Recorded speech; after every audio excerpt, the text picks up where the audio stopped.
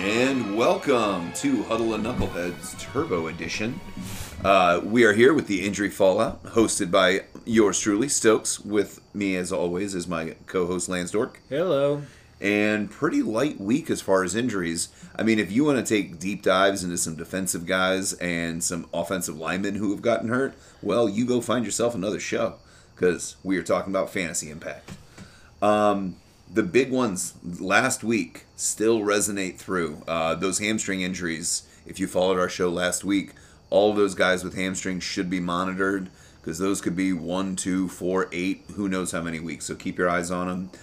And utilize that IR spot if you got one. I know I wish I had 3 right now. The first big one of the day would be David Montgomery. He had a monster game. He was on Putting together a great season. He really, again, kind of going into the season, maybe not as doubted as he was last year, but still on a lot of people's kind of mid-range to low running back too. And he is every week put some quality starts. Maybe not the week against the Browns because they were awesome.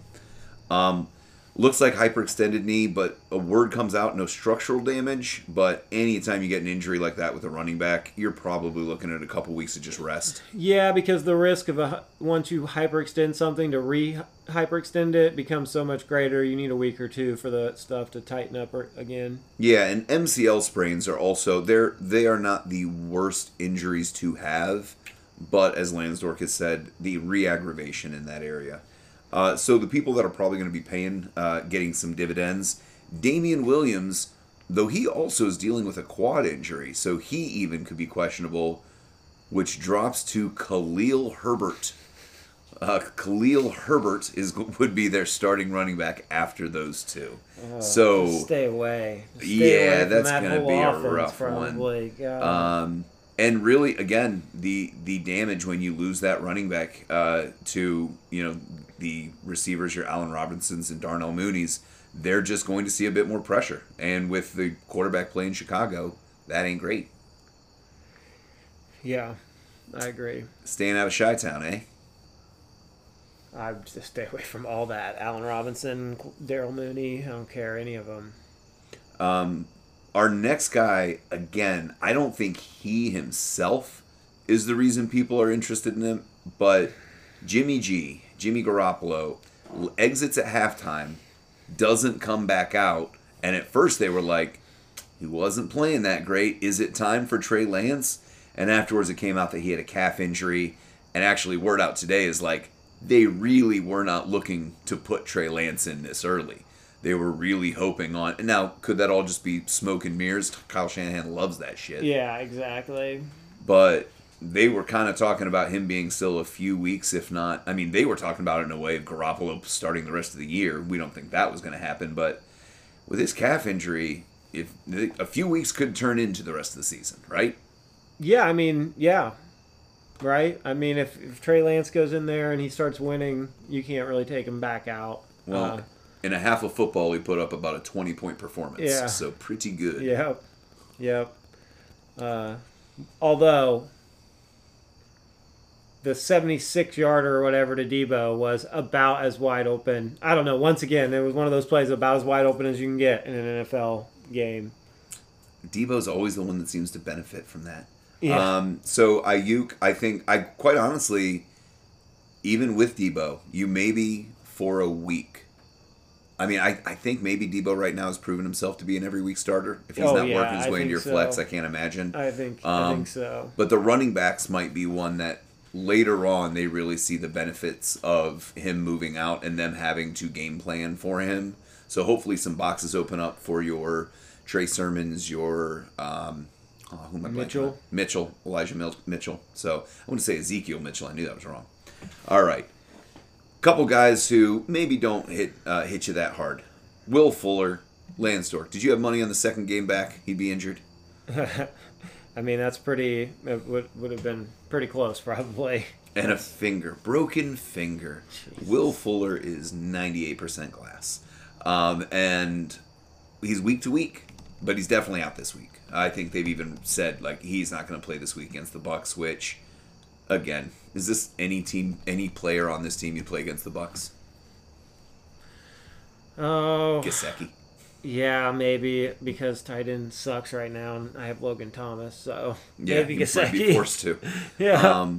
But even losing him doesn't really change what they were as receivers. Jalen Waddle still is going to be getting targets with no efficiency, and Devontae Parker might get lucky, but it's no what difference. a shit show. Yeah, it's no different. Brings us to old Teddy Bridgewater, who is in the concussion protocol. Again, it's always tough to say because different people pass the test or don't pass the test differently. Right. And I do not know his history with concussions and things, but he could be back this week. Hopefully he's back this week because Drew Lock sucks ass. Whenever they were before the season saying, like, this is a really, really tight, like, quarterback battle, Drew Lock came in, you're like, really? With him? So ouch. Ouch to Cortland. Ouch to Patrick. Oh, yeah, ouch to all of them. It sucks if Teddy's going to be out. Even with Teddy out, though, do you think Denver kind of got exposed as not being one of those elite teams, even though they're 3-0 going into this week? I think it was a fun little story for the first 3 weeks. And I really do think Denver's defense is as good as almost any in the league. Sure. But one of those big things is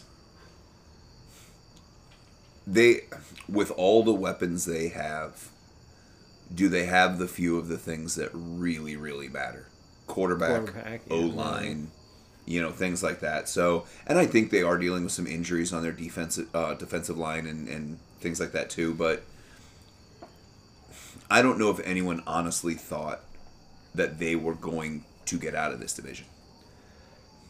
No, I think, we haven't seen what happens tonight. I think the Raiders have a better chance from what I've seen on the field this week. And the Chargers. Even though the Chargers' record might be worse, I think most people would look at them and say, yeah, but I think the Chargers are a better team still.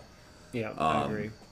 So, yeah, again, hopefully he comes back because I know I bought into some shares of Patrick, and I just think Drew Lock doesn't even help. They might run a little bit more, but they're also going to be facing more of a stack box, so I don't think it's a boost for them. Which takes us to a personal hurt for my co-host, because not only does he have a share or two of Logan Thomas, right, or just one? Oh, I've got him in my 16-team league and in Catalina. So the two that really matter his big investment on tight end this year. Yeah, and it's a. I didn't spend a lot on him. Right? But and he's been okay since he's been there. So it actually. So I guess I have a IR spot that I can slide him in, which is good. But it does. If I didn't have that, it would be a perplexing conundrum whether to hold him because he's not hardly worth holding him.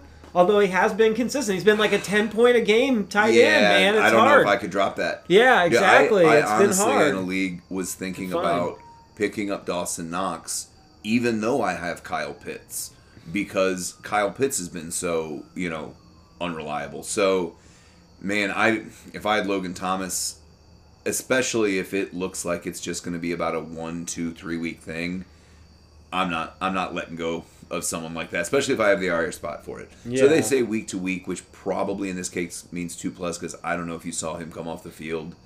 He was in pain, and he was, not happy. So, you hope it's the better end of that, but they are tricky. So, who's going to really benefit? Ricky Seals-Jones. Remember him? Can't believe he's still in the league. He's still in the league, backing up Logan. Tight ends do tend to stick around in the league for a while. If you know your business, you can be a blocker, come in and block. Exactly. But for Heineke, who, again, he'll throw it, but any young quarterback really enjoys a safety valve of tight end. So, do I want to play Ricky Seals-Jones? No. Does this scare me off of Heineke? Maybe a little bit. Because he had a good week too. I think he was a top 12 quarterback this week.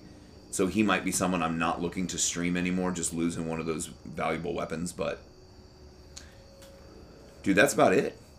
This has been a not a huge week, specifically for my players, because they sucked ass. Ugh.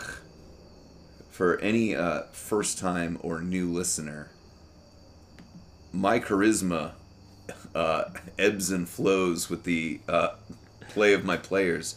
And right now, it is ebbing. Waning, it's bad. So, God. Yeah. Need a better week. All right. Stay tuned for winning on the waiver wire. Later on.